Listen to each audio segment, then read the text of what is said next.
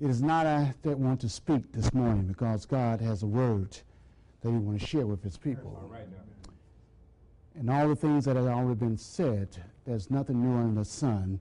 God just wants to give us a clear perspective, a simplified way in which we can magnify his name. Right. Because we have complicated things and we have interfered with God in really fulfilling his complete will. So if you will, let us kneel and have another word of prayer together. Is that all right? Let us pray. Father God in heaven, we come in your presence because you have called us into your presence. And nothing we can do without the aid of thy Holy Spirit. So Father, I pray that every man and woman and every young person, middle age or old, might be under the unction of thy Spirit, that we might receive the engrafted word into these very beings of ours, and that that word will become flesh. Now, Father, I have nothing to offer, but I allow you to speak through me, that my heart might be glad in your people, and that we might hasten the footsteps of your coming. In Jesus' name we pray. Amen. Amen. Amen. Like I said, it's been a wonderful journey. First of all, I'd like to say to Pastor Sharp and Shaw and all the brothers and sisters here who knows me, that your prayers for my experience, your prayers for 7 days of sleeping in God's laboratory as he spoke to my heart and answered the prayers of his people when there was no solution to the problem. And I'm not going to spend a lot of time because it would take too much time. And I will just intersperse as we speak. As some of you all know that I had a very wonderful encounter, but it might not be wonderful for those who were praying for me at that time but knew, and my lovely wife. Those who have not met my bride from my side, honey, would you stand so they can see for 43 precious years. We've been knowing one another since we were 17. Amen. All the way from the streets of Chicago. A woman that as I lie there under the control of man, she stroked my brow, wiped my drooling face when the doctor said there was no hope. July 17, we made a journey to England. We're supposed to be in Nigeria, and that's why God is always in charge. If I had been in Nigeria, I probably wouldn't be here today. So he shut that door, and then I got another call. And as some of us, we have this deep passion, addiction, as Brother Sharp brought out, to touch lives. Come on now. I spent 80% of my time on an airplane. So July 17, we landed in London, England, to conduct a short 2-week training seminar. Dispatched from the airport, taken to the place of residence, began to unpack, prepare myself, and the people had a meal. It was pretty late, so therefore we had worship, prayed, went for a walk, came back, took a shower, prayed, kissed my bride from my side, laid down. And I did not wake up till 7 days later. Are you listening to me? I was without oxygen for 30 minutes to the brain. 5 minutes caused irreparable damage. Are you listening to me? Goodness. 30 minutes without oxygen to the brain. So when I woke up, 7 days on the Sabbath, Come on, come on. Hallelujah.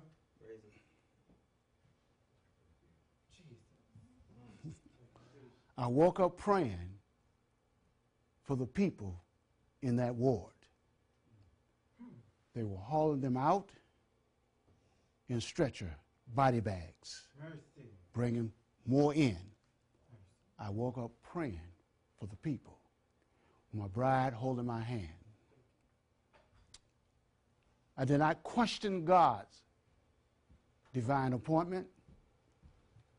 I did not consider what went forth.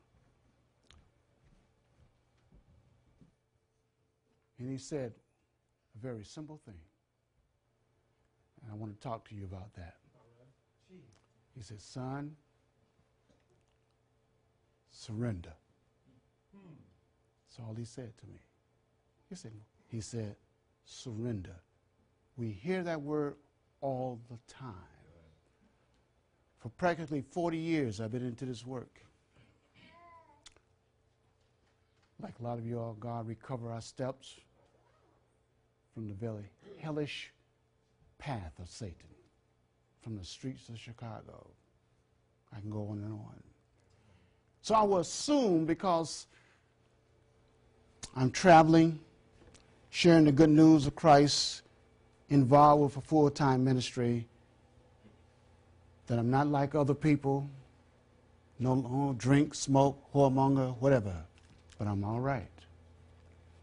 But God said, if it's just 0.0001, it's too much of you, son. You are a fixer. You like to fix problems, people problems, ministry problems. And when you fix it, it's not fixed.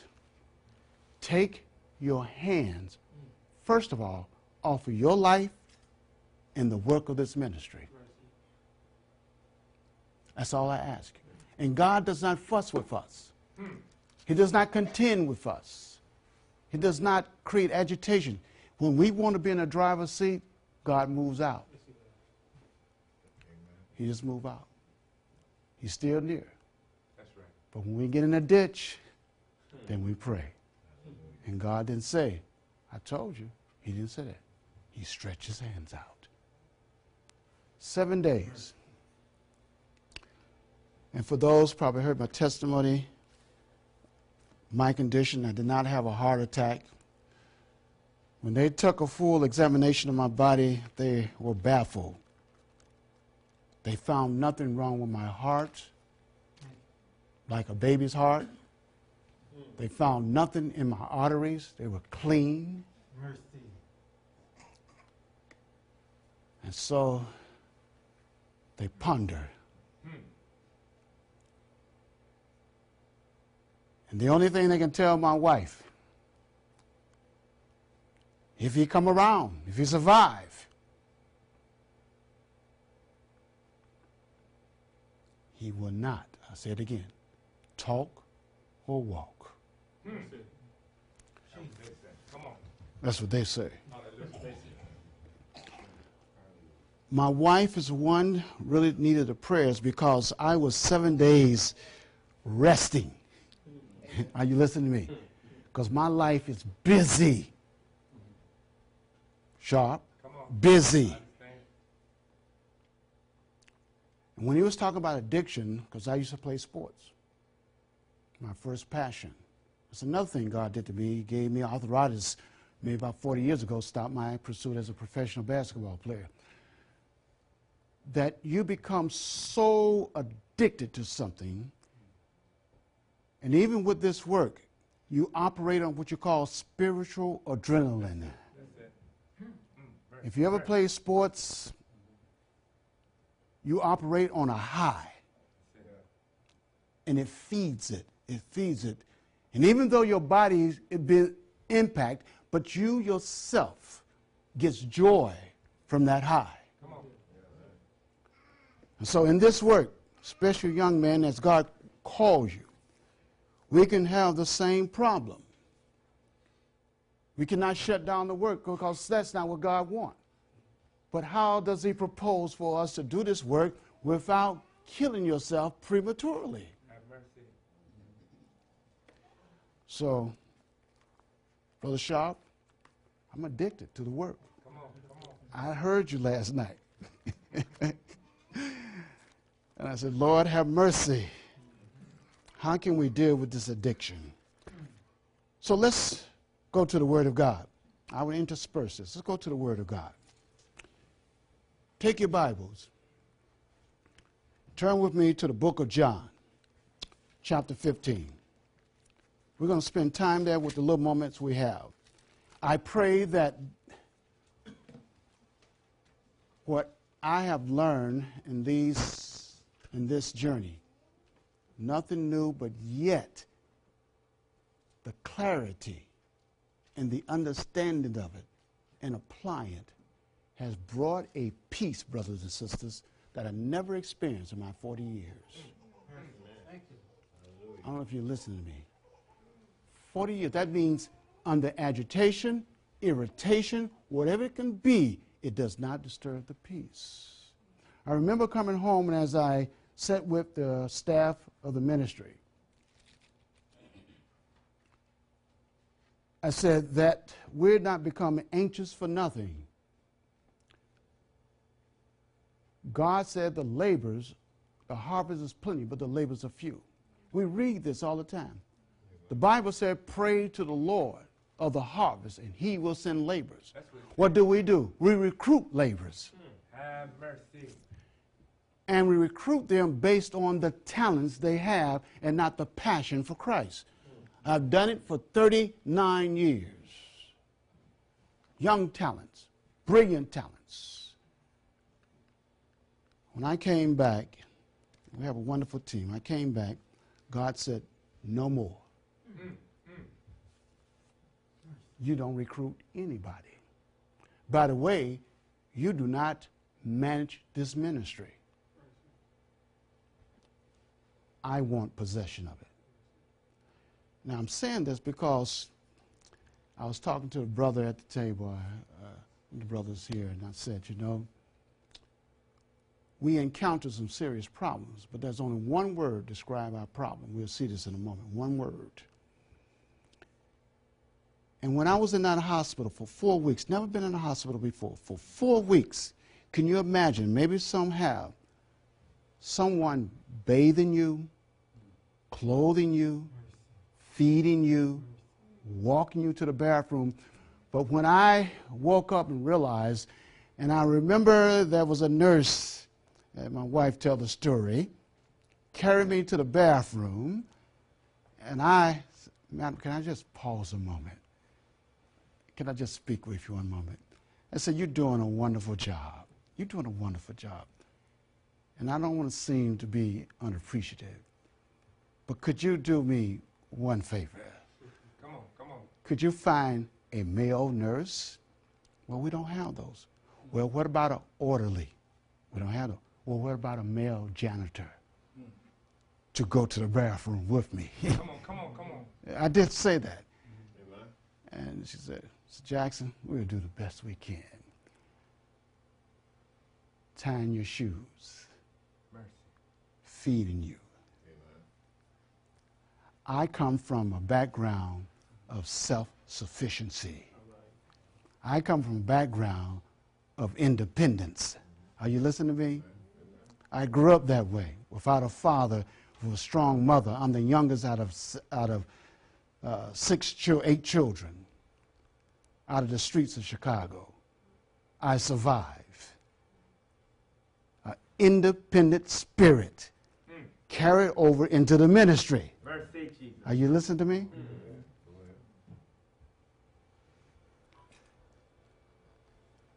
That impacted my disposition.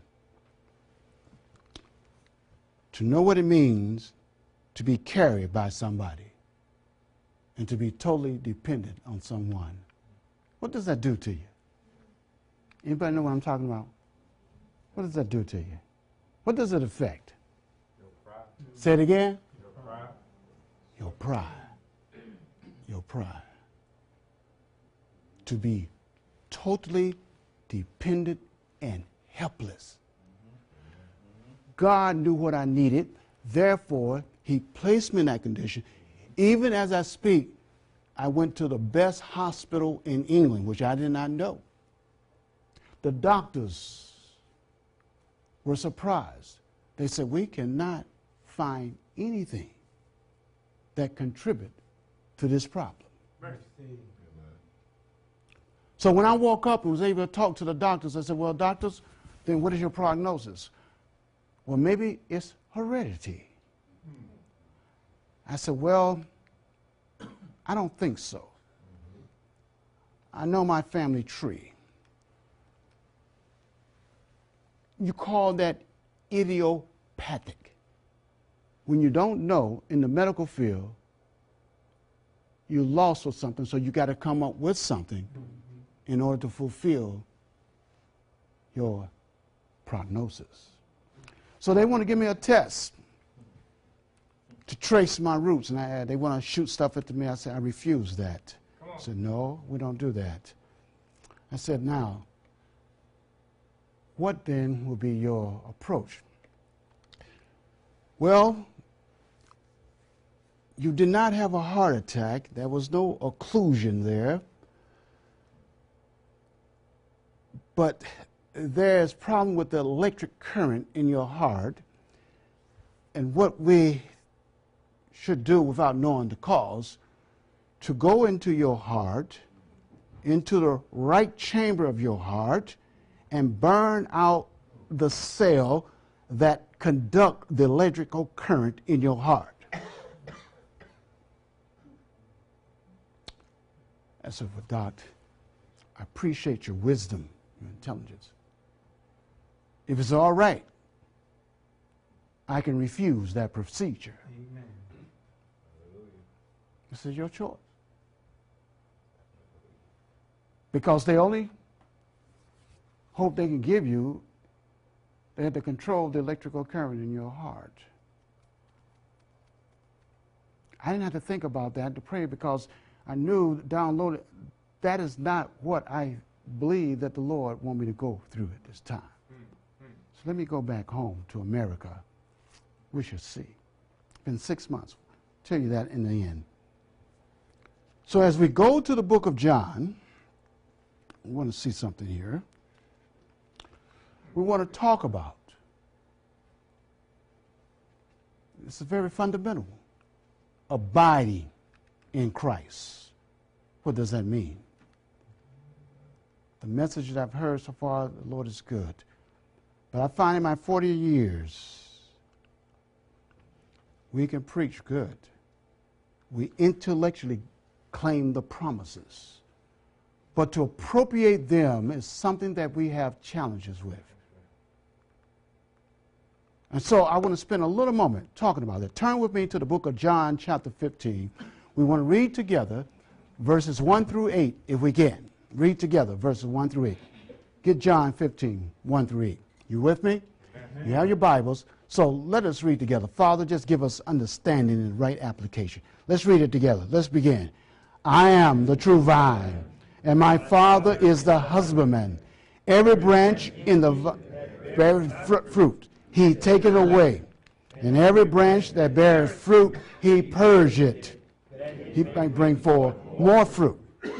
Now you are clean through the word which I have spoken. Abide in me, and I in you. As the branch cannot bear fruit of itself, except it abide in the vine, no more can you except you abide in me. I am the vine, you are the branches. He that abide in me, and I in him, the same bring forth much fruit. For without me, you can do nothing. I want you to stop right there. What did that last part say? Please keep this in mind. Without who? You can't do nothing. What does that nothing include? Keep that in mind. Because we are sitting here believing we can do something. That's right. I'm serious. Let's continue. Verse 6. And mean by not in me, he is cast forth as a branch, and is withered, and men gather them and cast them into the fire and burn. Verse 7. If you abide in me, and my word abide in you, ye shall ask what ye will, and it shall be done unto you.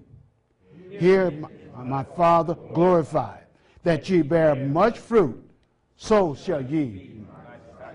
Now, I hope these reading the scripture resonate with you. So, Christ tells us in John 1:15-8, but in John chapter 15:1, he said, I am the what? True vine. Now, why did he say he was a true vine? He had just, that's true, he had just finished in the upper room with his disciples before he was going to go to Gethsemane, then Calvary. This is the backdrop. Peter, all the disciples were there. As he began to communicate, he said, I am the vine. No. He said, I am the True vine. Why did he say that? That's true. But the disciples thought that Israel was the true vine. Come on, Jesus. Did you hear what I'm saying? Peter, John, all the disciples was looking to Israel, the leaders, the church, as being the vine. There it is. Are you with me? Keep this in mind. Christ said, I am the true vine. My Father is the husbandman. Keep that in mind. He goes on and says, I'm the true vine, and you are the what? Branch. Now, Christ is the True vine. true vine. Did you hear that? Not the preacher, not the leaders, not the church. They have a place. But Christ is the true vine. You and I are the branch. Keep that in mind. Let's look at this for a moment.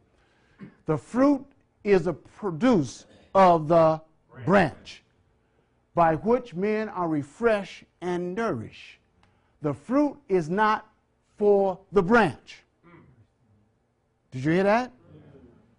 But for those who come to carry it away.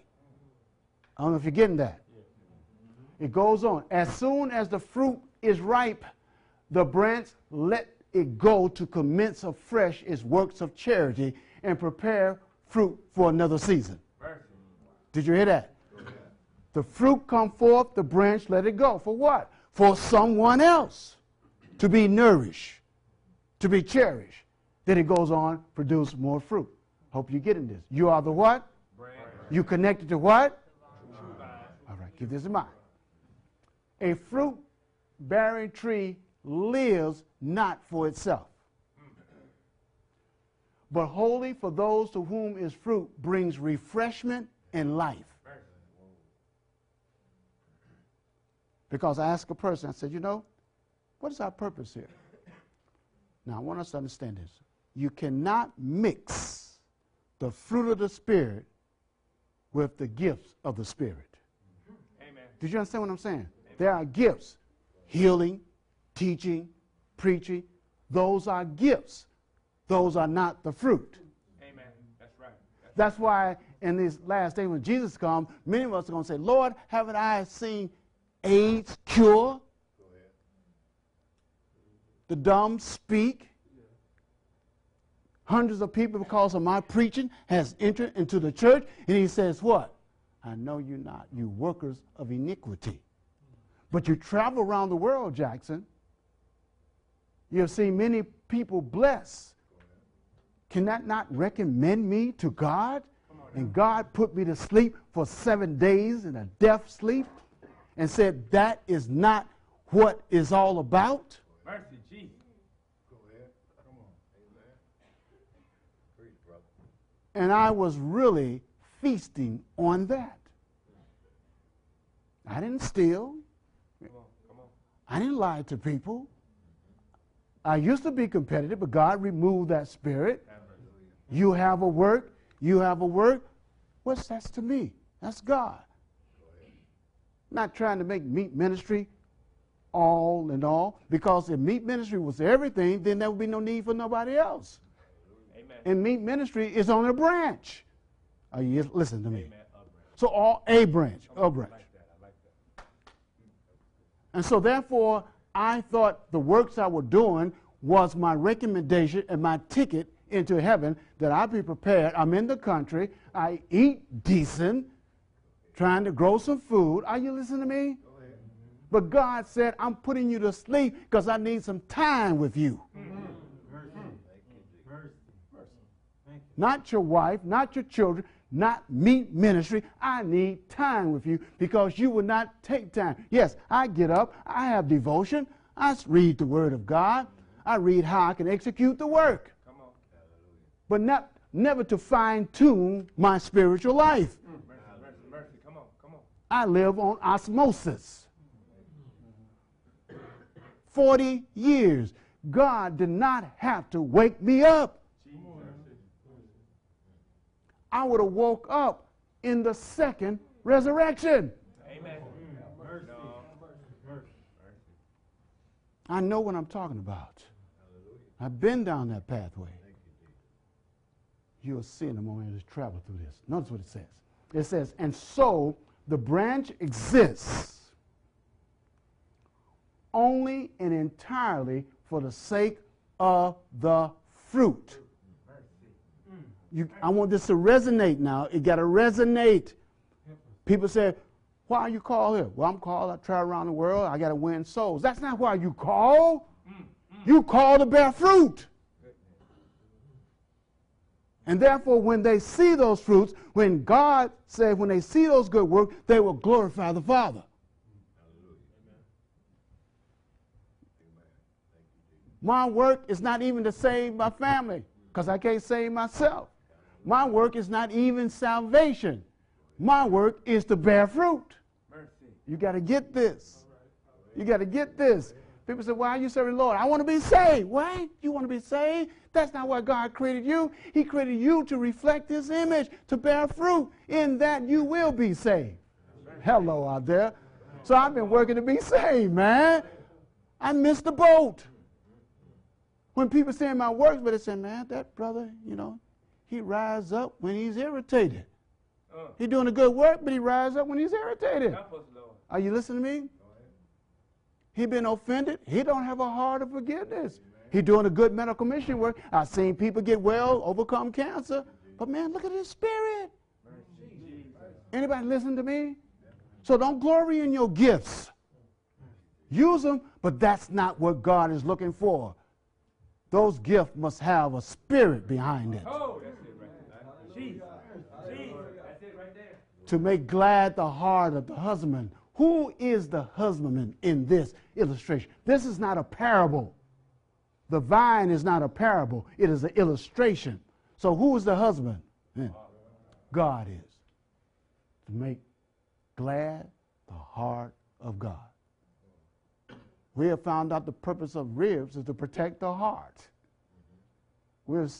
Time past, we studied that Adam went to sleep, God put him to sleep, and out of the rib produced Eve. So the woman was created to protect the heart of the man. Have mercy. Have mercy. Have mercy. Have mercy. That's it. And so since the woman is a type of the church and Adam is a type of Christ, I've been called to protect the heart of God. That's it. Not my heart. I've been called to protect his heart. He didn't raise me out of death to go about business as usual. He has a work for us to do. He has a work especially for me to do. Yes, He does. It's about his heart.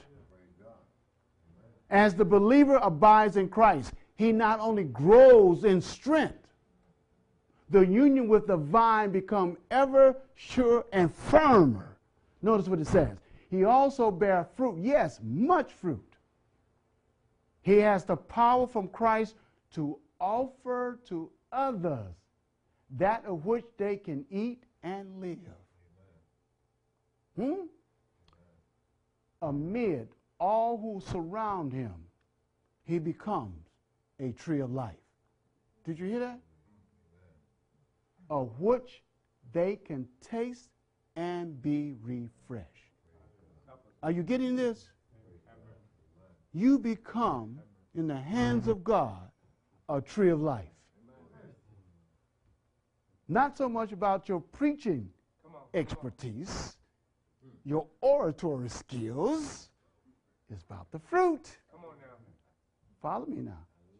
I want to shift your focus to the common denominator. Goes on. He is in his circle a center of life and a blessing. You remember God blessed Abraham? And all that was under him, they were blessed. His children was blessed. Are you following me? Just by being in Abraham's line. Are you listening to me? That means just you. Your family received the blessing through you. Even though they are out in the street and they have not been killed yet, it's because God put a blessing on you. Come on.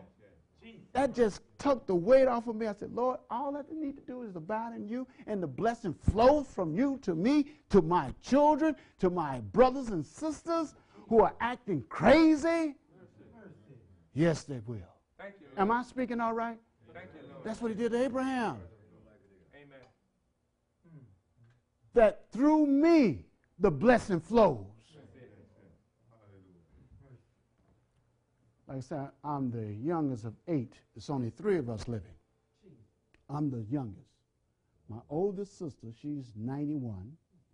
And the baby girl that's supposed to be the baby, which is 12 years older than I am, I come along and spoil her party. So it's only 3 of us left. I have a host of nieces and nephews. 4 years ago, now my folk, we were just out there in the streets, acting as we act, partying and drinking. When God called me from that darkness and set me on a sure path, several years ago, I said to my wife, I said, let's start a family prayer line. So I began to download to my nieces and nephews and et cetera, my sisters. 4 years have transpired. We started a prayer line. All I need to do, I just step back, and my nephews are now running with the ball, Amen. preaching the word. My family, the blessing flows. Are you following me? I cannot boast in that. It's only because of the vine and me being connected with the vine. I cannot save my family. You cannot save your family. You must stay connected with the vine and watch the Spirit flow. Watch it flow, I guarantee you. People are filled with anxiety. My child, I talked to a woman, she said, my child, I said, my dear, where are you standing today? What do you mean? Are you in Christ, abiding? Yes. Well, your demeanor and your reaction speak otherwise. Because when you abide, know how to abide in Christ, your peace will never be disturbed. I don't care what the woman say or the husband say or the worker say or the child say or what they do. It can't disturb you. Know why? Because God said, I'm the vine. This is what I want you to do. And that flow through. And I will take care of that. We'll see this. Let's move on. It goes on. If Christ, the heavenly vine, has taken the believer as a branch, follow this, then he has pledged who? Himself to do what? In the very nature of things, to supply the sap. Now, how many of us, we're all into gardening, and you know with the vine, we have grapevines, but that sap comes from that vine that permeates that branch, that gives it life. Are you following what I'm saying? The branch do not produce the sap. The vine produces the sap. That's right. That's right. Are you following me? I hope, I'm taking my time. I want you to just resonate with this. You got to first come to the conclusion that Christ is the true vine, you are the branch, and therefore without him, you and I can do nothing. To supply the sap and spirit and nourishment to make it bring forth fruit. Notice what Hosea 14:8, you can read that. From me is thy fruit found. Did you hear that? Read it. You can read the whole context. Where is the fruit found? In Christ. You say, well, I'm going to produce some fruit. You cannot produce 1 iota. You cannot add 1 cubit to your height, change 1 gray hair to black. Not until, especially young folks, and especially those of old, you got to get to the point that you cannot do nothing. And I can sit and preach all day till that happens. But God said to me, I'm going to take you away, put you in a foreign country, and put you to sleep. No friends, no money, put you to sleep. And I could not understand what my wife was going to, because why? I was sleeping. But I thank God for the phone call to my wife, Pastor Shaw, the prayers that surround her with love, with skin on it. Are you listening to me? Because I'm quite sure she went through some experience. But I was resting. I could not enter into her experience. Everybody listen to me? We go on. This comes from the book called Abide in Christ, Andrew Murray. The soul need but have but one care. To abide closely, fully, wholly. Did you hear that? Young men, middle-aged men, older men, if you have 2 cares, it's too much. About a job, identity problems, you get too many cares. You have one care, to abide. Now, when I came home, I talked to the staff, and because they look, folks look to you because you put your position. They feel that you got to have some solution to the problem. When I told my administrative staff, I said, I don't have a solution to this. I said that. You should have saw the expression on their face. I'm serious. They look to you to fix it. Come on. I said, did God speak to Adam, Noah, Abraham, Isaac, Jacob? Did he speak to them? How many did he speak to them? Is that God still alive today? Are we still living in Bible days? You can't separate Noah time from our time. We are still, but we're living in the most glorious part of Bible days. Come on. Thank you. And the same God of Adam, of Noah, of Abraham, of Isaac, of Jacob, the God of my loving Savior, can still speak today. Thank you. I said, no, what we're going to do? We're going to pray. Amen. And that praying, like you said, waiting, as we talk about, that waiting is not passive. Because your God and my God is a proactive God. He's constantly involved with our lives. So for me to say to wait, I need to be waiting on the Lord. What? I need to be bringing blessings to the Lord. Come on. That's what I heard. As I am waiting on God, that means serving Him. Lord, what you have me to do today? What would you like? Lord, how you want me to treat this? I'm waiting on the Lord. And while God is taking care of my business, I'm taking care of God. Amen. Are you listening to me? Hallelujah. So I don't need to go fix that brother over here. I wait on the Lord. God fixed that brother. That's it. He fixed him. The fruit then. So Jesus is the vine. I'm the branch, the fruit. What's the fruit? These are the fruits that God wants to produce in your life. The love, the joy, the peace, the long-suffering, the gentleness, the goodness, the faith, the meekness, and temperance. That's even health-free form. Are you listening to me? Those are the fruits that must manifest. Galatians chapter 5, 16 to 26. So we're not confused now what the branch produced. The branch produced these fruits. Amen. By their fruit you shall know. Jesus is a fruit inspector. He didn't say how many sermons you preach, how many countries you've been to, how many training schools you're in. He said, do you have love in your heart for me and for the people? Do you have gentleness when the wife tends to be a little agitated and you're going to just stir up like a hearty man instead of being gentle? Are you listening to me? Because a woman know that, you love the Lord. My husband loves the Lord. He's out there preaching every day. But man, there's hell in his heart. These are the fruit. Keep this in mind now. These are the fruit now. Are you with me? Let's move on. Now, look at John. Let's go back to John. We're almost coming. All right. So who is the true vine? Who's the branch? Who's the husbandman? God is. What's the fruit that need to be produced? The fruit of the Spirit. That's important. That's important. When we come to the conclusion, we're going to see something here. Let's go to John 5. You with me there? Okay. Verse 2. Follow me. Every branch that, John 15, 2. Follow me. 15, John 15. You need to move on.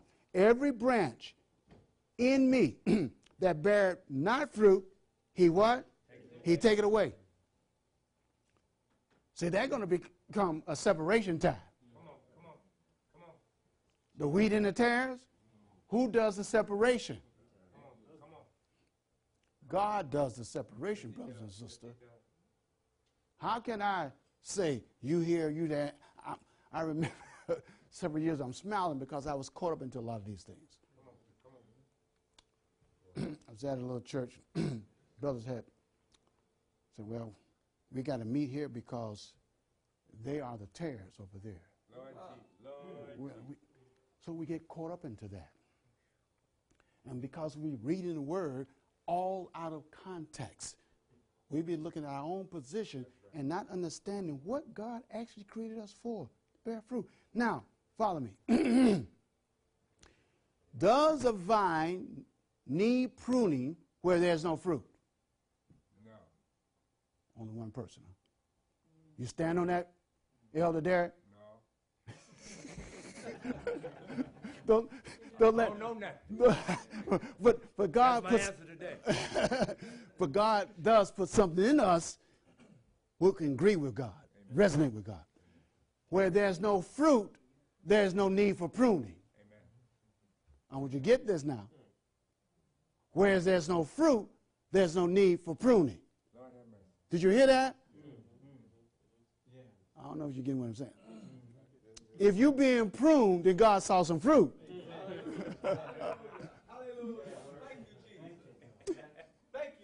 You ain't getting this.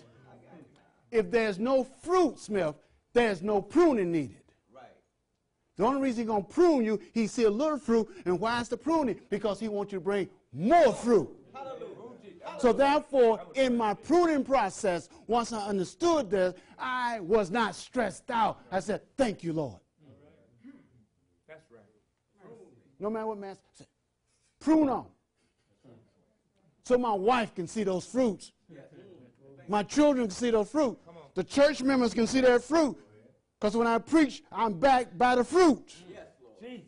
Keep this in mind. If there's no fruit, there's no pruning. So if you're being pruned, God sees some fruit in you.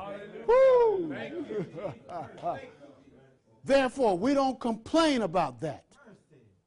Follow me now. Notice what the Bible says, verse 2.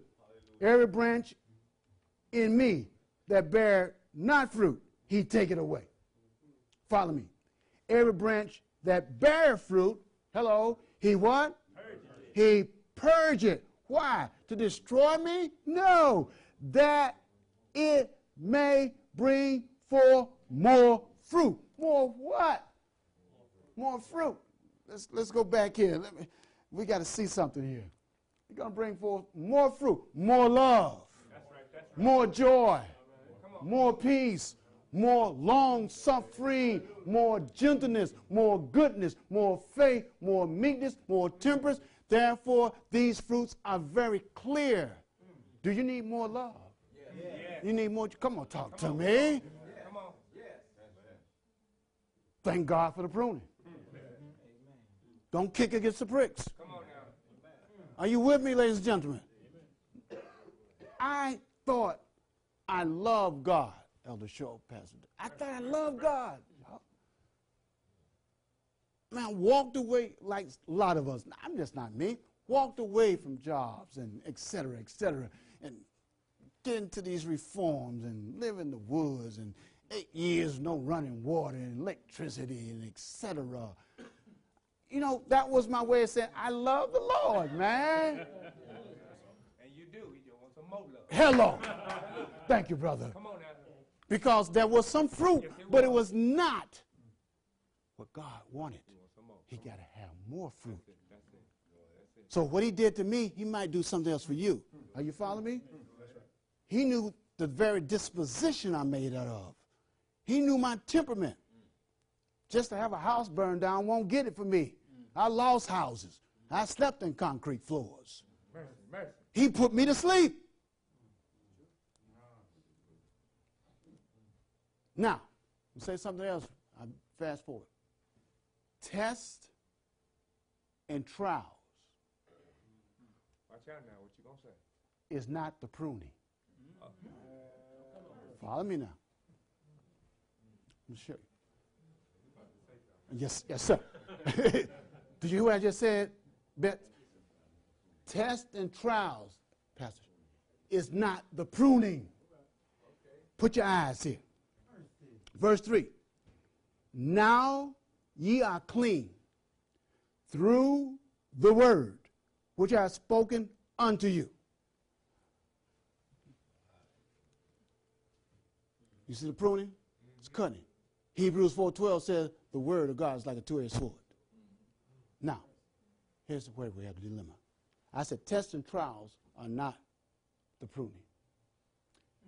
It's the solution provided by the word that causes you the problem in your test and in your trial. Okay, I know maybe one, I saw Pastor Shaw, but everybody got to resonate with this. Okay, say you holding up, say you're a Sabbath keeper, and in fact you get a job, and they say, well, you got to work on Sabbath. That's a trial, because that's your job. Would you say, Pastor, that's a trial, right? And she said, well, man, God is pruning me. You see, some people don't have no trials, some little trial. Are you with me? Yeah. Some people have very little trial. So if I just say the trials are the pruning, then some folks are not being pruned at all. It's the solution that the word provide in that experience. Give you a case in point. You encounter contention, breakdown in relationship, bitterness, rage up in you, separation. So you had a trial with a brother. You kicked out. You sleeping on the floor. You lose everything. Is that a trial? That is a trial. But that's not the pruning. God said, forgive him. That's the pruning. Do you hear what I said? That's the pruning. When you got to forgive that person who caused the pain to come to your heart. I know what I'm talking about. I've been there too. I'm quite sure you all been there. But we look at the trials of the pruning. But it's the solution that the word provide in that experience that provide the pruning. Because when we hear the word, it cut across our human nature. We don't want to yield to the word. Man, I ain't forgiving that brother. No, he going to do something better than that. Are you listening to me? Anybody listening to me? When the word offer a solution, that's the pruning you need. Therefore, when I'm not being loved, think I'm being loved, I said, oh, okay, Lord, prune me. He said, you're going to have to love them in spite of. Oh, man, is that hard? Yes, it is. Yes, it is. Did anybody else outside, my folk up here, get that back there? Anybody get back there? Please, I want you to get it now. I don't want to be long with this. I'm going to tell you from my experience, this 5 months since my death sleep has revolutionized my life. I know. Because we have been in battles with brothers and sisters and et cetera, and I can go on and on and on. Don't even want to even just weigh you down with that. But when I found this out, God said, what you went through, those are tests and trials. That's not the pruning. But the pruning is how you responded to my word as the solution to the problem. Lord, I have failed. I have failed. Because your word told me I need to do this in that situation. So we go around and say, man, I had a hard time, bad trial. Brother, that's not your problem. Your problem is the solution that God provides for that by submitting to his word. That's right. That's right. Am I making sense? I hope so. Because, you know, my words is nothing. If God don't make sense in you, I can't help it. But I know what he's doing to me. Pruning. Pruning is a painful. Have mercy, Jesus. A recent prune vine may not appear beautiful. Woo! Are you listening to me? We still want to look good while we're still messing up. It might not appear beautiful to behold yet, but the pruning process is to enable the branch to do what? To bear more love, to bear more joy, and more peace as we teach these three angels' message. That's all it is. Because you know what? You see, when Jesus was talking to his disciples, old Peter, boastful Peter, he was preparing them for the pruning. Oh, there was. Because he's going to Gethsemane, into Gethsemane, then the Calvary. That was the word. Are you listening to me? So what happened to Peter and them? We thought he was the Messiah. He's hanging on a tree. That took it out of them. They did not get the interview or the last will and testament from Jesus Christ. He was preparing them. And we can look back and say, Lord, you're preparing us when the crisis comes. Huh? When the man is on our back and etc. What are we going to do? It's coming. Yes, it is. Amen. But that is not my concern. I need to be aware that my concern is, am I abiding in the vine? That's right. That's right. Because if I'm not abiding in the vine, my off-the-grid efforts is not going to save me. I got to have both. I got to abide in that vine while I do that work. Keep that in mind. Clean, purge through the word. John 15:3. John chapter 1. What does it say? In the beginning what? Was the word. And the word. And the word.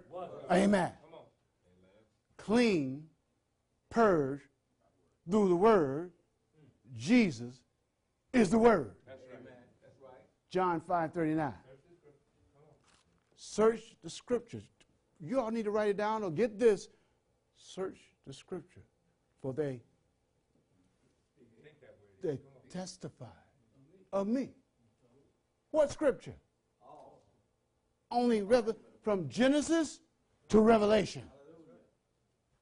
Now, here's a bonus for you. Those of us who might not be as astute as some other people in understanding the word, but listen to this. You might not be able to understand clearly everything is written, but there's one thing for sure that God has given us. The word was made flesh. So we can look at Christ's life. That's right. That's right. Come on. Come on. All the proof. As I am. We can look at Christ's life and find what we should be doing. Mercy. Am I making sense? Yes, sir.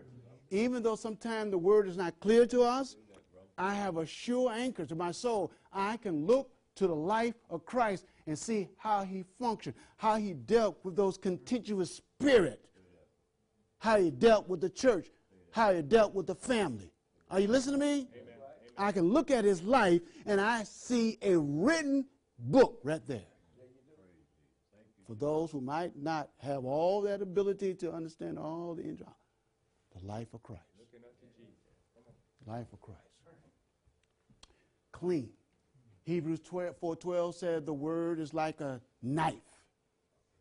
Turn with me to Psalm 79. Psalm 79. Look at this. Write these scriptures down, and as you have your time, please go back and look at these. In Psalm 79, look at what it says in verse 9. Psalm 79, verse 9. The Bible tells me in verse 9, this was it. Listen to what it said.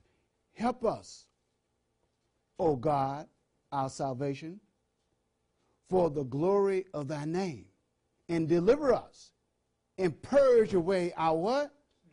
That thy name might be what? So the purging is to cleanse us that we can bear more fruit. Amen. Amen. Purge me. And you know Psalms 51. Let's look at it. Psalms 51. Purging, the pruning process. In Psalms 51, the Bible tells me, you know the whole story there, but verse 7 tells me here. In Psalms 51, the Bible says, purge me with hyssop, and I shall be clean. Wash me, and I shall be what? White as snow. Make me to hear joy and gladness, that the bones which thou hast broken may rejoice. Ooh, whoo. Hide thy face from my sins, and blot out my iniquities. In verse 10, create in me a clean heart, and renew a right spirit within me. What's the purpose of the pruning? What's the purpose of the pruning? Come on. To bear fruit is to cleanse us so we can bear fruit. Are you with me so far? Let's move on. You with? And we go to Psalms 51:7, 2 Timothy chapter 2, 19, 21, Hebrews 1 and 3. The Bible says the purging process, the purging, to bear forth more fruit. Turn with me to Proverbs chapter 11. More fruit, purging, purging. So we should not despise the purging. Amen? I know I don't know more. I don't know about you. But I said, Lord, when this going to, I thought the trials were the purging. But God said his word. When God said, I want you to eat this, and I said, I don't want to eat that. He said, that's the solution to your problem. I want you to wear this. God's word come to us. And that word conflict with our disposition and attitude. Are you with me? And it's all right. Because we rejected. God does not give up on us. He doesn't give up. He said, well, God, you said, Lord, I want. I have a young lady that's with us now from England. She was helped my friend Brad to work with me after I got out of the hospital. So she's back here with us. And because we have another partial land about 25 miles from the ministry. And we've been living at the ministry on the property, so we moved all our stuff to another place. So anyway, I said I need to get over there because we had a double wide trailer that's being rented out, and now it's vacant. So I said I'm going to donate it to the ministry. So I need to go over there. And so the doctors told me I could not drive since July, but now I can drive. So I had to have a driver. That's what they say. But anyway, so the young lady, and I'm thinking she's in England, and they drive on the left side of the road. And going to my place, you know, you got winding and you get ditches. And I was just, you know, holding on and praying in my spirit, and et cetera, et cetera, et cetera. And I make a long story short, we get back. On our way back home, I said, dear, could you just get in the passenger seat? She called me Papa J. She said, Papa J, but the doctor said you can't drive. I said, you get in the passenger seat.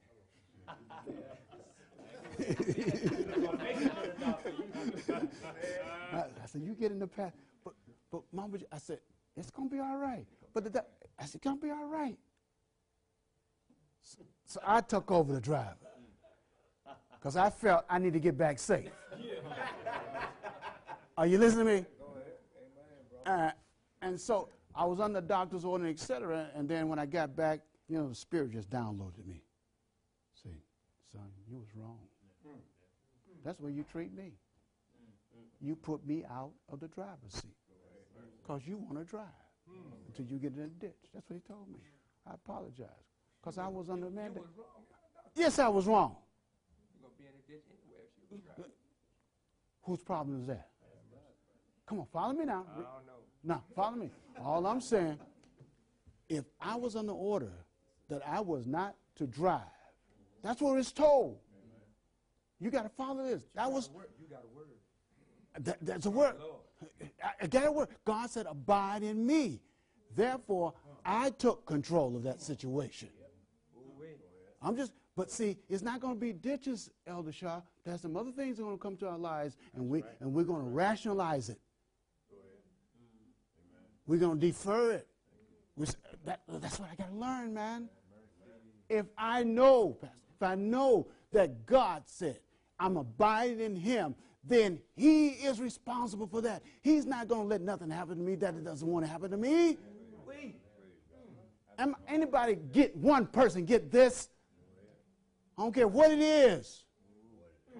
I don't know, I'm abiding in him. And I'm telling you today, we are sitting here, and there are those of us don't get it. Because soon we finish, we're going to put our hands back on the wheel. We're going to start controlling our life, trying to fix stuff. That's why people get addicted with drugs, because they're trying to fix something. So you think God's going to give you a little test? So, okay, that's easy. Yeah. No, he's going to test to your bones. Who? Are you listening to me? That's right. Pastor Shaw, I did not, when I got off that airplane, I'm feeling good. I did not know that I was not going to wake up. Are you listening to me? And my Father, through that experience, was ever by my side. I was not cognizant of that fact. Though the saints all over the world was praying, but my Father, I can look back in retrospect that my God went into the valley of the shadows of death and lifted me up out of that grave. You tell me I'm going to let a little situation? No, my God said, in distress, call on his name. He don't weary, he doesn't faint. I used to have that in theory, but no more. And when that beast started roaring, brother, can we be like us and even sing with the fire flames? Come on, talk to me. And the young folks might not understand this, but the world is getting wicked and wicked. There's no fear, man. Are you with me? No fear. Proverbs 11, you brought it there. I hope you're with me, with God, because this is not me, with God. Proverbs 11:28. He that trusteth in his riches shall fall, but the righteous shall flourish as a branch. Woo. Verse 28 of Proverbs 11. Verse 30. The fruit of the righteousness is a tree of life, and he that winneth soul is wise. Branch shall flourish. And they will see those fruits in your life. They're going to say, man, something about you. What is it? And what you going to do? You're going to say, well, I just studied, I just read. No, you point them to the vine. That's right. I got it from the vine. You want to know how to get that? Let me show you how to abide in the vine. Am I making sense? Let's come down to the last part here. Turn back with me to John 15.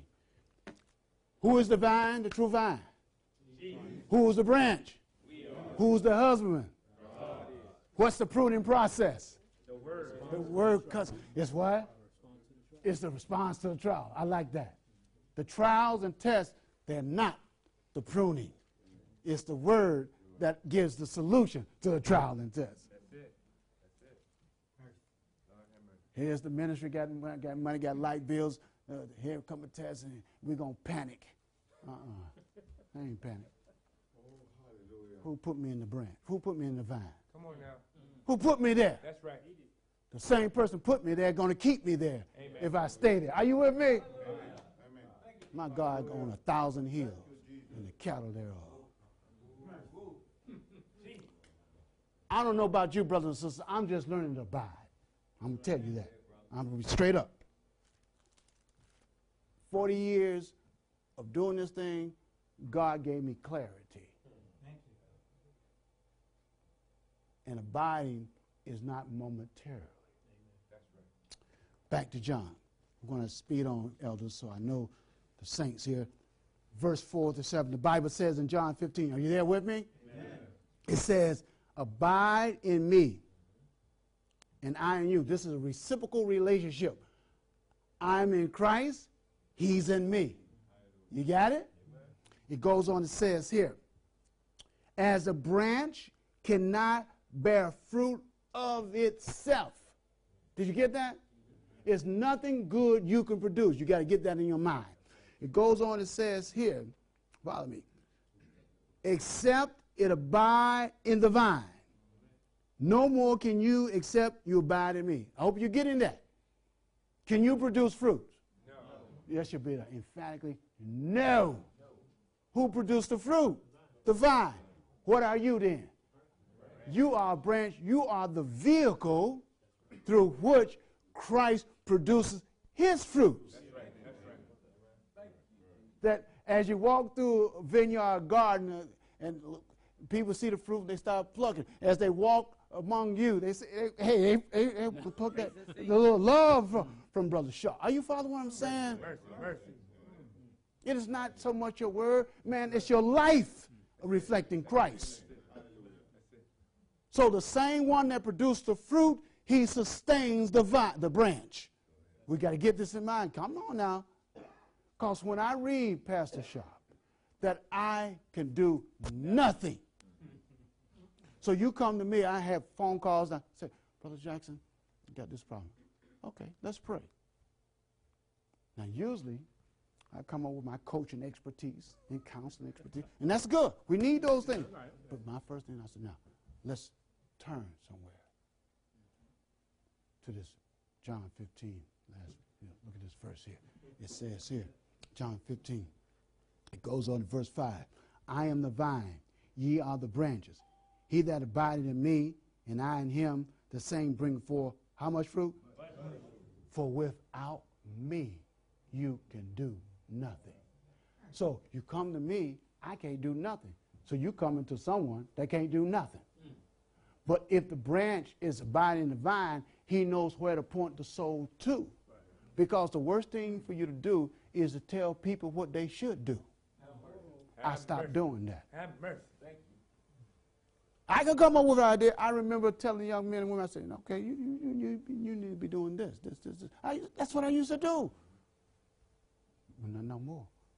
Because if they're following my counsel without Christ, then they're operating on a weak foundation.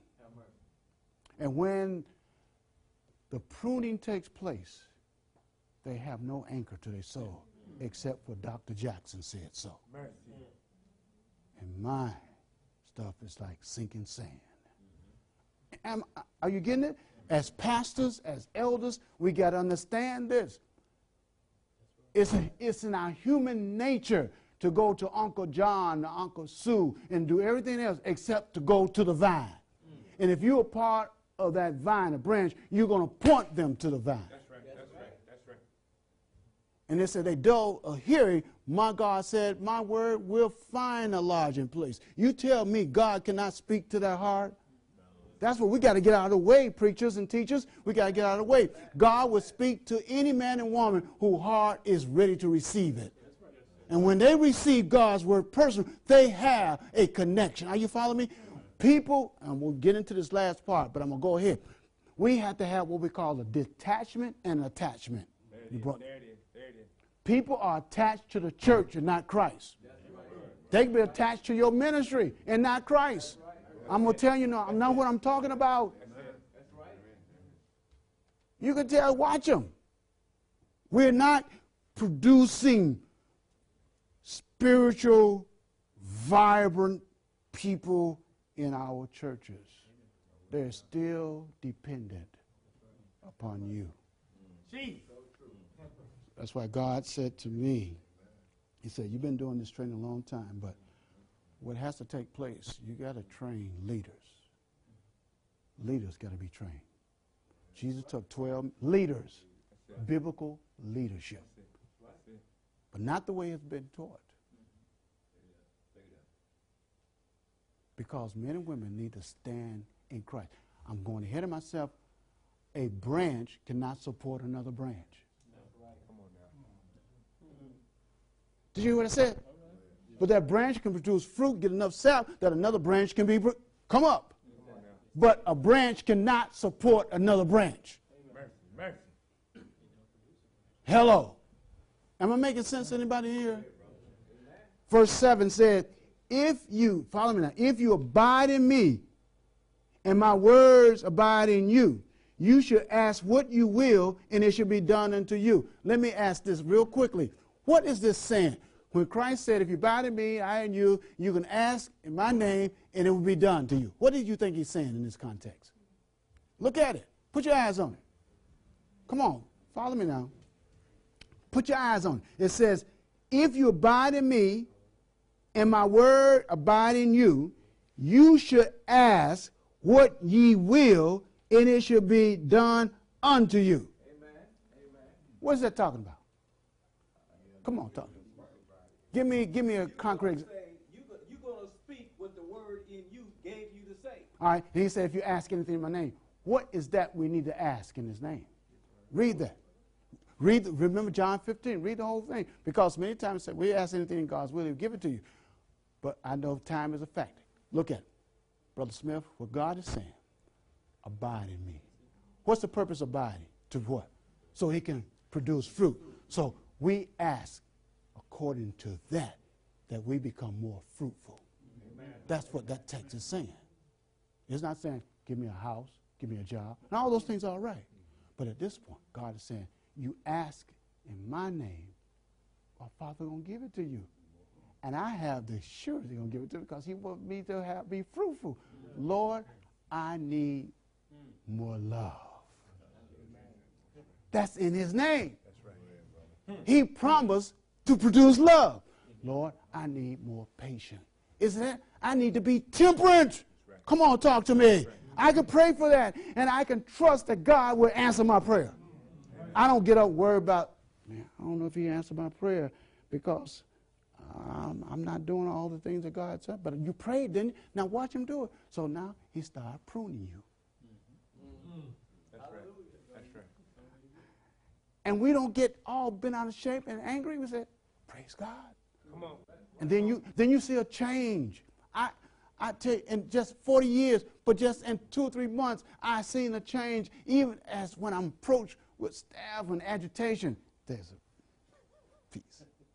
And even when I believe I'm right, and seeing I came off right, I apologize. Come on. Come on. Are you listening to me? That disarmament. But in the meantime, I'm going to hold my ground. I got to get my point across so you know where I'm coming from. God said, you're not abiding. When you start doing that, you're not abiding. Are you listening to me? When Jackson said, I know I'm right. I got to get across to man, you can't get across to yourself. How you going to get across to somebody else? You got to let something supernatural do this.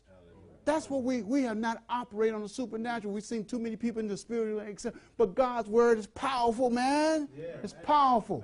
Yeah. Follow me. Let's move on. Now, follow me. Pastor Shaw. Now, who put us in the vine? That's right. 2 Corinthians chapter 1, 21, 22. It talks about Christ put us there. The Spirit gives anointing and seals us. Is that what it said? 1 John 2, 27, 28. Therefore, how I get into the vine, Christ, brothers and sisters, put you there. He calls you. He moves upon your heart, and you cry out, here I am, Lord. Have mercy on my soul. God is now grafting you into the vine. Now, in order to be grafted into the vine got to be bruised. That's right. That's right. Oh, yeah. You know that. It got to be bruised. Got to be a cut on that. But the branch got to be trimmed That's right. to fit the graft. That's a bruising process. Did Jesus get bruised for me? You and me? Come on now. Wounded for my transgression. That's good news to me. My Savior got bruised for me that I could be grafted into the vine. He puts me there. And since he puts me there, then it is his job to keep me producing. My job is simply to abide. It's to abide. I went and found definition of abiding. So just use 4 of these. No, this is what abiding. To endure without yielding. To bear patiently. To accept without objection. To remain stable. That's abiding. Now you can go and find more definitions, but that's what's good enough for me. To endure without yielding. Phew, tests, trials come. Abide. I just have to abide. I got to fight. Take off your gloves. Get into the vine. Get into the vine. Get into the vine. To bear patiently. Brother Tony, I say, wait on the Lord. Bear patiently. And I'm the type of person, let's get it now. Let's get it now.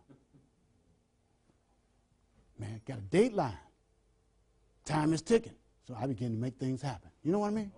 Amen. God said, wait on me. We can't do that. Jeez. Those are the tests. Are you listening to me? So this is not an easy process, I'm saying. But it is one that is possible with Christ, and it brings joy. Amen. Amen. He don't have to put you into a 7-day death sleep to get that. He just brought me, in fact, just to reinforce, to just encourage you. I'm serious. I don't pray that God had to put you through that experience, especially if you got a wife and what she going through. You know what I'm saying? But he didn't wake me up for me to just go twiddle my thumbs, read a little bit. He said, make my deeds known. That's the word. To remain stable. We recruit folks and young folks. We put them into the work, and they have not been proven. We have what we call a gypsy mentality. We're here today and gone tomorrow. Lay hand suddenly on nobody. You abide in Christ and watch Christ do the work. Let's move on. A union with Christ. I'm coming down because I see time needed. A union with Christ by living faith, I want you to get this now, is enduring. Every other union must perish. Every other union must perish. Now, when I read that, I said, okay, that means that I disconnect my relationship with my wife, my bride from my side for 43 years. That's not what it's saying. It says here, Christ first chose you, me. We didn't choose. He chose us. That's good news. Paying an infinite price for our redemption. And the true believer chooses Christ as what? First, last, and best in everything. Huh? My wife is my most trusted companion, earthly companion, that I know on the face of the earth. I got a lot of close friends. But my heart is open, transparent. But the Bible says she's not first, she's not best, she's not last. Amen. It says, but this union costs us something. I want you to get this. It is a union of utter dependence. Now follow me. To be entered into by a proud being. Did you get that? Do you understand that? Okay, let's resonate. We all have independent spirits. We don't want to be dependent on nobody. I was at a church several weeks ago. We prayed for a young man. He's 15 years of age. His mother's stressed out. Father's gone. A little rebellion. So after they prayed, I wanted to talk to the mother and him. I said, what is your concern? My son, he's really not showing respect and being obedient. So I turned to the young man and said, what is it that you would like to do? Have mercy. Your mother said that you're not cooperating and being. What is it you want to do? It's not the fact I'm disobedient. There's certain things that she asked me to do that I don't like to do. So that's fine. That's okay. You don't like to do. Then there was more to my conversation. Then I asked him, said, future, what you like to do in the future? He said, now follow me. He's not obedient, right? Guess what he said he want to do? He want to join the Marines.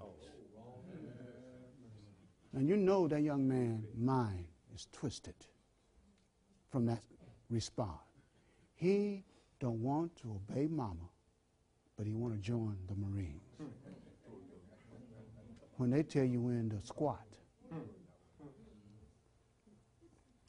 mind. We don't want to be dependent. Now, follow me now. It says, it is a union of utter dependence to be entered in by a proud being. You got to get this. Man, it is a union. Jesus said, without me, you can do nothing. And so as Jesus was talking to his disciples that last evening, he was trying to help them to understand their helplessness. Mm-hmm. Do you understand your helplessness? Do you? This is the important question. We must all feel utter dependence upon God. And I don't think too many people in here. No, I know 6 months ago, Go ahead. it was not utter dependence. Go ahead. Jackson still had his hand in his life. Go ahead. But this experience, Help us, Lord. thank God for it, Thank you. taught me valuable lesson. What does it mean?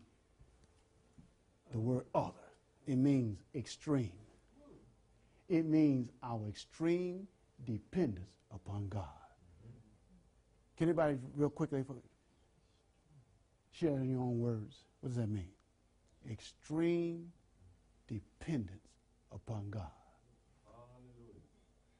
What does that mean? What does that mean? Extreme dependence upon The God. most out of the ordinary. The most. Go ahead. Just go ahead. At the very end of it all, you're still dependent. You're still dependent. At the extremes of your life. If I take an inventory, especially a lot of young folks today, that spirit of independence is strongly ingrained into the DNA. And that's not a put down, because God knows that. Are you with me? He knows that. That's not a put down when it said that. He knows that. But he has a way to fix it. Amen. That's all he's going to do. He's going to fix it. Because we all want control. God, I control you too. I want this. I need this. That's not dependence. Dependence, Lord, like people put on your clothes, like, feeding you. It's like a child. It's a baby. Here I'm grown and gone. Other dependence. Notice this. All who form this union must feel their need of the atoning blood of Christ. They must have what? Change of heart. They must submit their own will to the will of God. That's where the problem is. There will be a struggle without and internal obstacles. Do you hear that? For you and I to totally submit our will to God, there's a struggle. There's friends pulling you. There's passion. There's a lot of things pulling at you. God didn't say it'd be easy, but he said all things are possible with me. All you need to do is say, Lord, I want this. I want this. Through the right exercise of the will, an entire change may be made in the life. By yielding up the will to Christ, we ally ourselves with divine power. We receive strength from above to hold us steadfast. That's what abide is, a pure and noble life. A life, this is what Elder Shaw was talking about, a life of victory over appetite, lust is possible to everyone who will unite his weak, wavering human will to the omnipotent, unwavering will of God. This is possible through who? Right. By abiding in him. By saying, Lord, here's my will. Take it. Now, I like this.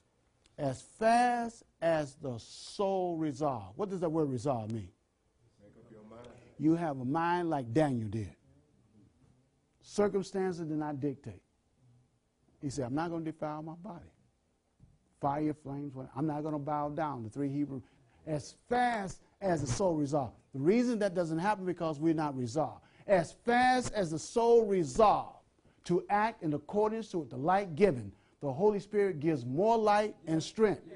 The grace of the Spirit is supplied to cooperate with the soul's resolve, but is not a substitute for the individual exercise of faith. Therefore, I must say, Lord, here's my will. Soon I resolve, power comes. Mercy. Woo! Mercy. You don't get it. Power, no matter what comes your way, there's nothing that can buffer you. Nothing can snatch you. That is the power of God. He spoke and it was. It goes on. Success in the Christian life depends upon the appropriation of the light. The light comes from the word. The light is pruning. The light tells you to do something. And you say, no, okay, Lord, as soon as the soul resolves, no matter what it takes, I'm going to step on your word. Light and evidence that makes the soul free in Christ. It is the rising of the powers in the will, in the energy of the soul to cry out sincerely, Lord, I believe. You said this last night. Help my unbelief. They enter in not because of unbelief. Goes on.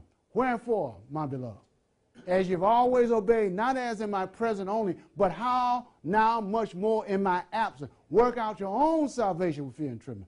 For it is God which worketh in you both to will and to do of his good pleasure. It is God what? Working in you. Finally, when I had my encounter, not a heart attack, electrical current in this heart started malfunction. Woke up, God said, I'm not going to repair the heart. I want to give you a new heart. You talked about capacity last night. Did you not? Amen. I was taking notes. Now listen, capacity. Right. Listen to this. We almost. A new heart. I'm saying every one of us in here needs a new heart. Come on, that's right. Amen. Hallelujah. I don't want God to repair my heart. That's right. That's right. That's right. I want a new heart. Why? Proverbs 4:20 said, out of the heart are the issues of life. Mark 7 said, all of these cursing and whoremongering comes out of the heart. That's what he says. Matthew said, 21, fall on the rock and be broken. And it begins to explain. And Jeremiah 17:9 said, what? The heart is what? And what? What does that mean, desperate wicked? It'll do anything. Who can know it? So there's not one person in here, if they have not given their heart to Jesus, that they can trust your heart. Mercy. Mercy. Even for a moment, you try and watch it, the end results. It's not going to work. So God said, your heart, Jackson. I was deceived thinking that my ministry work commended me to God. He said, your heart is deceitful and desperately wicked. I want to give you a new heart. Mark 7:21, you see that. Bible says, I broke your heart that I can give you a new heart. Now, when anybody had a surgical procedure done, that kind of anesthetize you, put you a little sleep, especially when they want to do something, transplant, they had to put you to sleep. That's right. So God put me to sleep. You hear what I'm saying? So that very little pain is felt through this operation. Come on now. Amen. Amen. He put me to sleep. And he performed an operation on me. I woke up praising God. Amen. Amen. Amen. New heart. How can we have room, Pastor Sharp, for God's presence, that's the capacity, and blessing, with all the stuff residing in our hearts? The good news is that God is ready to replace our hearts once they are broken. Not repair, but to replace. How do we have a broken heart? We fall on a rock. We will recognize, I'm proud, I'm selfish. We recognize only the heart transplanted by God has the capacity to house the Spirit. That's it. That's it. So when you're talking to us, young folks say we need a capacity, we not resonating, we think the heart we have, we can do something with it to create the capacity, but we can't do nothing with the heart we have. That's right. We need a new heart. That's right, man. To get the capacity. Ezekiel 26:25, God said, I will give you a new heart. I will take out the stony heart and give you a heart of flesh. That's what he said. That's Ezekiel. When we allow the exchange of our hearts for his, then he may safely fulfill his promise to us. Promises of pardon, peace, and prosperity and possession. He could not safely trust Thomas Jackson before July the 17th. Mercy, Jesus. He just gave me some tokens, and I just held on to those tokens and thinking it was all right and didn't want to go anywhere. I plateaued. It's just like my heart. Therefore, it flatlined. Lord have mercy.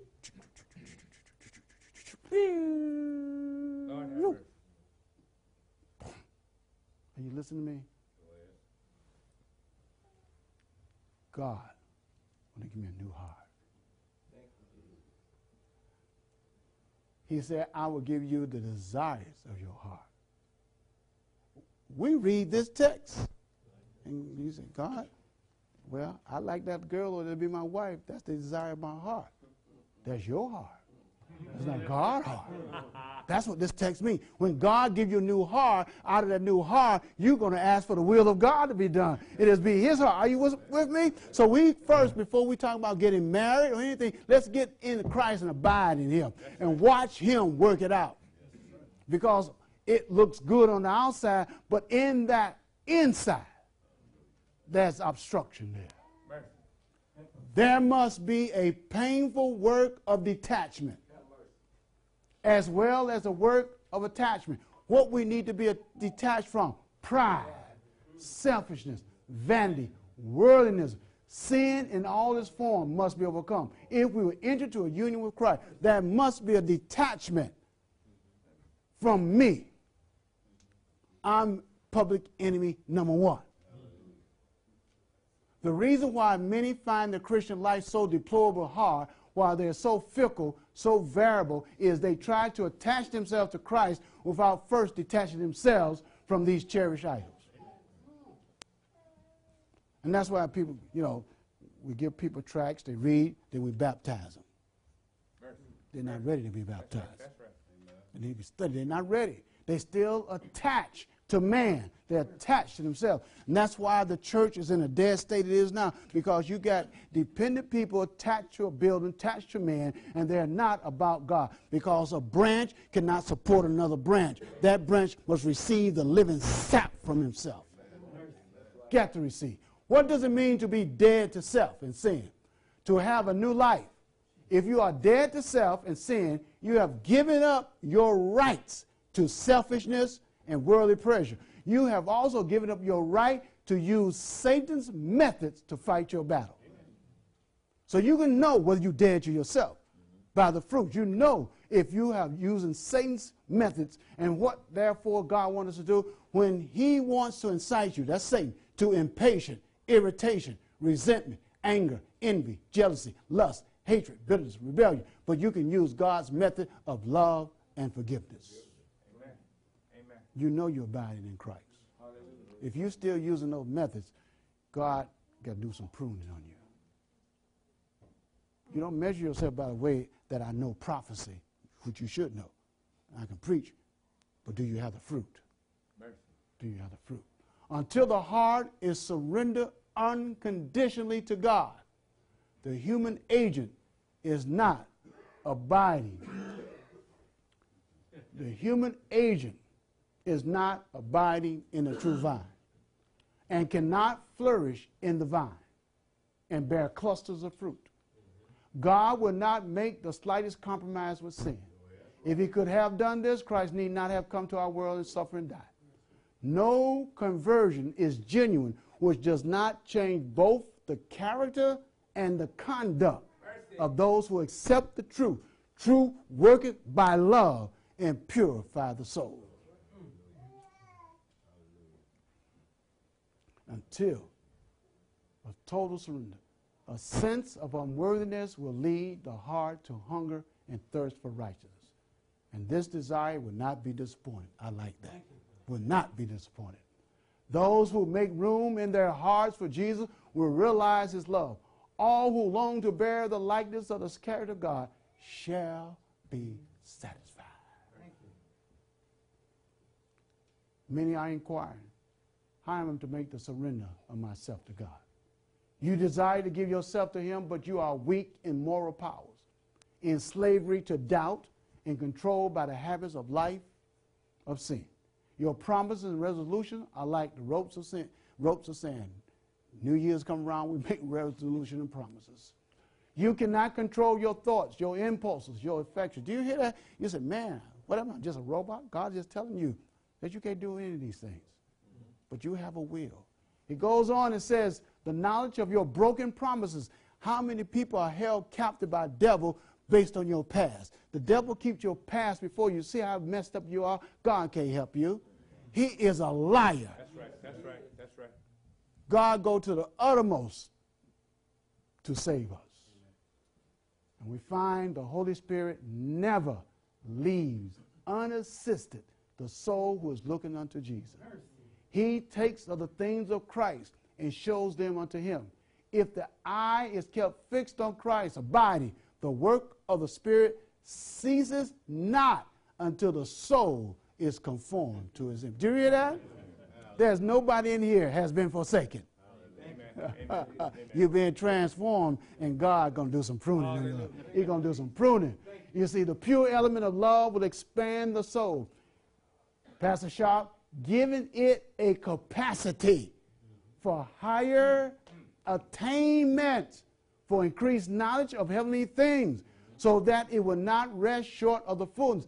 Blessed are they which do hunger and thirst after righteousness, for they shall be filled. Look at these promises. The blood of Christ. Come on. Come on. Brothers and sisters, I got a flag here. Have mercy. I surrender. Have mercy. I woke up on that Sabbath day, holding my wife's hand, praying. I said in my heart, Lord, I give up. I give up. I'm taking my hands off of your work.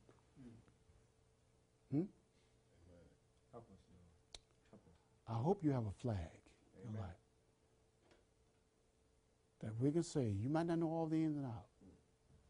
That's going to be the hardest thing for you to do, is to surrender. You know what I mean? I explain what that surrender means. It doesn't mean say, yes, it's not an intellectual acknowledgement of God. It's totally realizing your utter dependence upon God. Mercy. This morning as we close, I want you to really prayerfully consider what God is saying.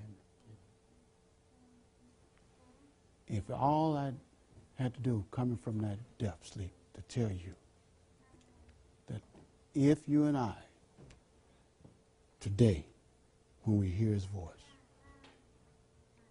pastors, church, I want to totally be utter dependent upon God. And Lord, if I know how to do that, make it happen in my life. He will do it in his mercy and love. I know that's going to be the challenge. That's the challenge of the church. It's still there because we hear, praise God for meetings like this, and God is trying to bring us closer to eternity.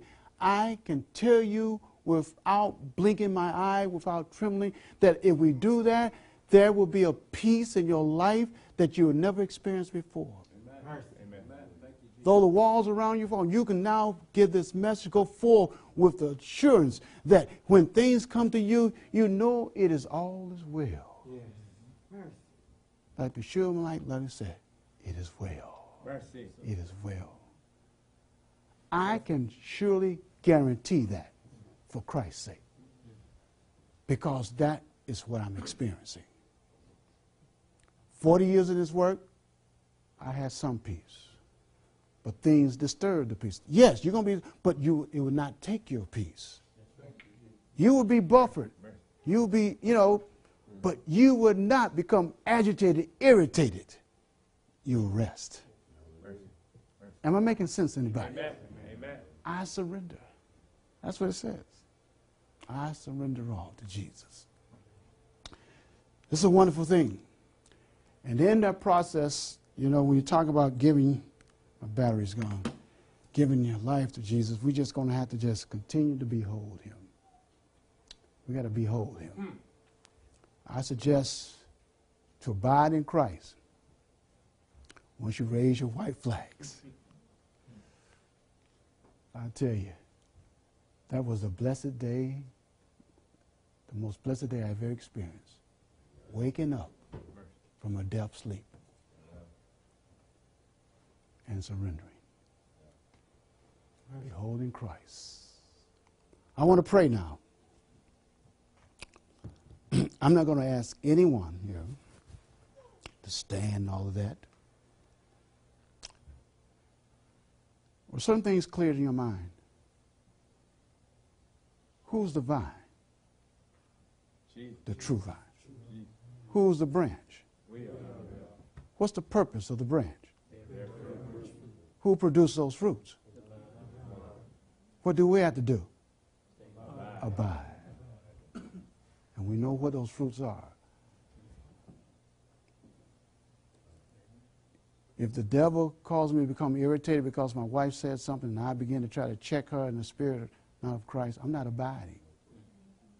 You cannot blame people for your problems, though they be part of that. You cannot blame the environment. You cannot do that. The branch will bring forth fruit in any condition. So God, take away all of our excuses. Well, you can say, I came from a broken home. That's what made me like this. Don't use that. I came from one too. I came from a matriarchal home, not a patriarchal home. When I listened to Derek about his father, I came from a matriarchal home. But that's not an excuse. Do not let your past, do not let your heritage be the force in your life that impedes you from receiving the blessing that God wants to give us to become more fruitful. Don't say, if I had a better chance, if I had this. Everything is in Christ. That's right. That's right. No more excuses. I wish I had a father, I wish I had a brother, no more excuses. Christ said, I am everything you need. If you trust me, watch yourself blossom, especially young folk. There's not another 40 years. You got teenagers here.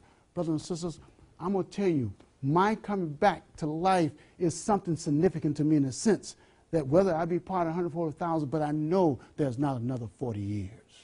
That's right. That's right. It's not. Make today the day you say, Lord, I surrender. I give it to you. Teach me how to be a fruitful branch. That is your purpose and my purpose. My purpose on this earth is to reflect the image of Christ, to let him produce the fruits to me. I must align myself. That's your purpose. You can go to college. I'm not knocking that. You can do all that. Computer, that's not your purpose. If that what you learn from school is not going to help you to be a fruitful vine, then you waste your time. I don't knock people. I don't say everybody has to be a preacher. Everybody got to be, have to be in full-time ministry. But you must be a vine, a branch, that other men and women can see your fruit and glorify. And young folk, you have such an opportunity. I call this the Google generation. Everything is technology. And look at how the young people are just going haywire. You can be a force. My last point. I was doing a meeting, getting my testimony. My grandson been working. He was here first time. He's 20. The Lord has blessed him. And his father, he had the same relationship with his father that I had with mine. No relationship. Bitterness, resentment, anger permeate my life. This has been several years. Went looking for my father because I never met the man. Eventually I found the man. The first time, God wouldn't let me see him until he downloaded me his spirit. Then when I did see him, and even though his wife I tried to respect that, and I just simply, we could talk, I just looked and grabbed his hand and said, do you know who I am? Mercy, mercy, mercy. And I said, you might not know who I am. He said, oh yeah, I know. I said, one thing, Dad, I forgive you. Mercy. Anything you need, I'm here. Are you listening to me? Mercy. I let it go. Mercy, I mercy, didn't, mercy. I didn't ask. Why you abandoned? I just said, because I had that bitterness in my heart, and God lifted that weight. Thank you. And so God took me to another phase. And so I want to pray. You know what need pruning in your life in order for you to be more fruitful. As I pray, just pray in your heart. And do not be afraid of the pruning. It's going to produce peaceful fruit. I'm going to tell you. Mercy. It's going to produce that. That old man Jackson, every time he tried to peep his ugly head, I put the word on him. Come on now. Because I'm like you and like some of you guys, you know, I hard my own way. If I'm right, I'm right. I'm going to prove that I'm right. I don't have to do that no more, Pastor Sharp. I don't have to prove that I'm right. That's right. I want to bear fruit. Amen. Amen. And in that gives power to what I got to say. So we're going to pray. So when it's time to break, and you pray in your heart. And if you sense the need of God in your life, invite him today.